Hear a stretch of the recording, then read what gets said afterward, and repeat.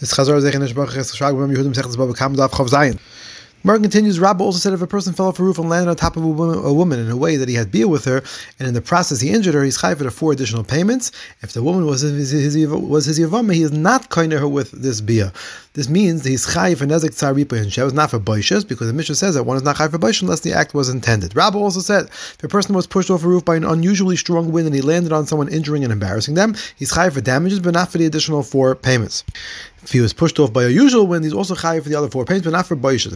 If he turned himself mid-air so that he break his fall by falling on someone else, he'd even be chayav for boishes, because we learn from a pasuk that as long as he intended for the act that does the damage, even if he did not intend to embarrass someone by doing so, he's chayav for boishes. Rabba also said, if a person puts a burning coal on another person's heart, which causes the other person to die, the person who put the coal there is potter for the killing, because the other person should have taken the coal off of himself. But if the person put the burning coal on someone's clothing and the clothing burned, he is chayav to pay for that clothing.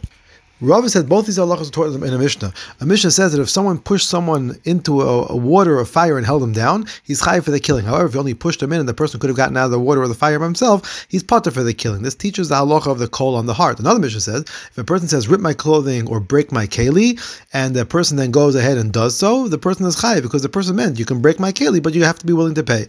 This teaches the concept of the halacha that the person who puts the coal on the clothing of the other person would be chayav. Rabbi asks, what's the halacha if someone puts a burning coal on the heart of someone else's slave? Do we consider it as putting a coal on the person himself or on this property? If you'll say that the slave is considered to be like the body of the owner himself, what would be a halacha if you put the coal on another person's ox? Rabbi then answered, a slave is considered to be like the body of the owner himself, and an ox is considered to be like his property, and we have the same halacha as when he places the coal on the other person's clothing. Had malach perek keter regel.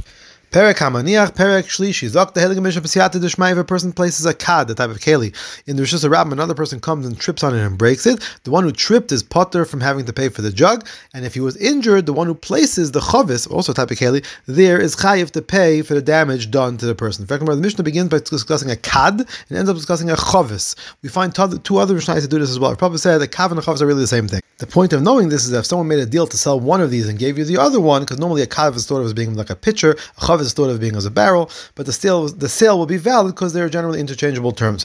What's the circumstance of this case? If the sale was in a place where people don't refer to one type of keli as both a kad and a chavis, so how can he give something that was not said? I said the case must be where the people refer to a jug as a kad and a barrel as a chavis, but there are some people who use these terms interchangeably. We would think that we have to follow the majority, but therefore teaches that no, you don't have to follow the majority in money matters. Mishnah said, "Why is he potter from having to pay for the pitcher? Why don't we say that he should have looked where he was walking?" And for the Gemara, in the name of Rav, was said that the case is where the person filled the entire area with pitchers, so it's impossible not to walk and trip over them. Shmuel said the case where he tripped over it at night, and therefore he could not have been expected to see it. Rabbi Yechanan said the case is where the pitcher was at a corner, where the person could not have been expected to see it before tripping over it. In fact, our Papa said our Mishnah seems not to agree with Rav, because according to him, the Mishnah didn't have to say the person tripped on the pitcher. It could have said even that the person simply broke the pitcher. So as Vid, in the name of Rava, said, the Mishnah could have given the case of where he simply broke the pitcher. The reason the Mishnah gave the case of where he tripped is because the end of the Mishnah needs to give that case, because only there would the owner of the pitcher be chayiv to pay for the damages.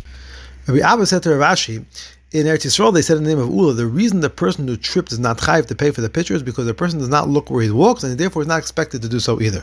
It once happened that a person tripped over a keli in full daylight and broke the keli, and Shmuel said he was chayiv to pay for the keli. In a similar case, Rabbah also said the person was chayiv to pay. In fact, Shmuel is following his earlier view.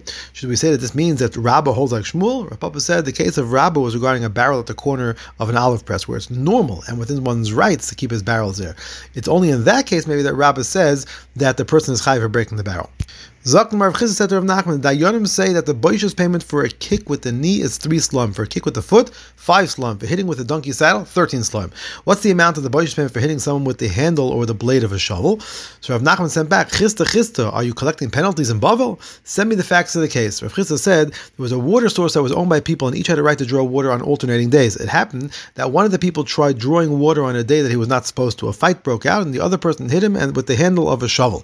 Rav Nachman said in this case he would not be chayiv anything, because even according to the view that one may not take matters into his own hands, since he was facing a loss over here, if the person drew the water not on his day, it would be making the other person lose. So he's certainly allowed to take matters into his own hand, and therefore it was within his rights to hit him.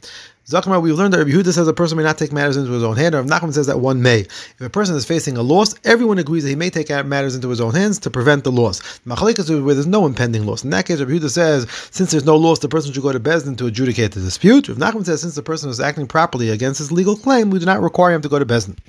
Reacting where Kahana asked, the Brisa says, Ben Bagbag says, don't sneak up into another person's property to take back something of yours because you may appear to be a thief. Rather, break his teeth, meaning beat him, and tell him you're taking something back that belongs to you. We see from here that you're allowed to take matters into your own hand. Rabbi Yehuda said, Ben Bagbag is a lone shita, and the Rabbanan argue with him and agree with me. Rabbi Yanai said, break his teeth accally means take him to Bezdin. In fact, according to Rabbi Yanai, the Brisa shouldn't say, and he should tell him, rather say, and they should tell him. Also, it shouldn't say, I am taking what belongs to me, rather say it should that he is taking what belongs to him, because it should be Bezdin talking.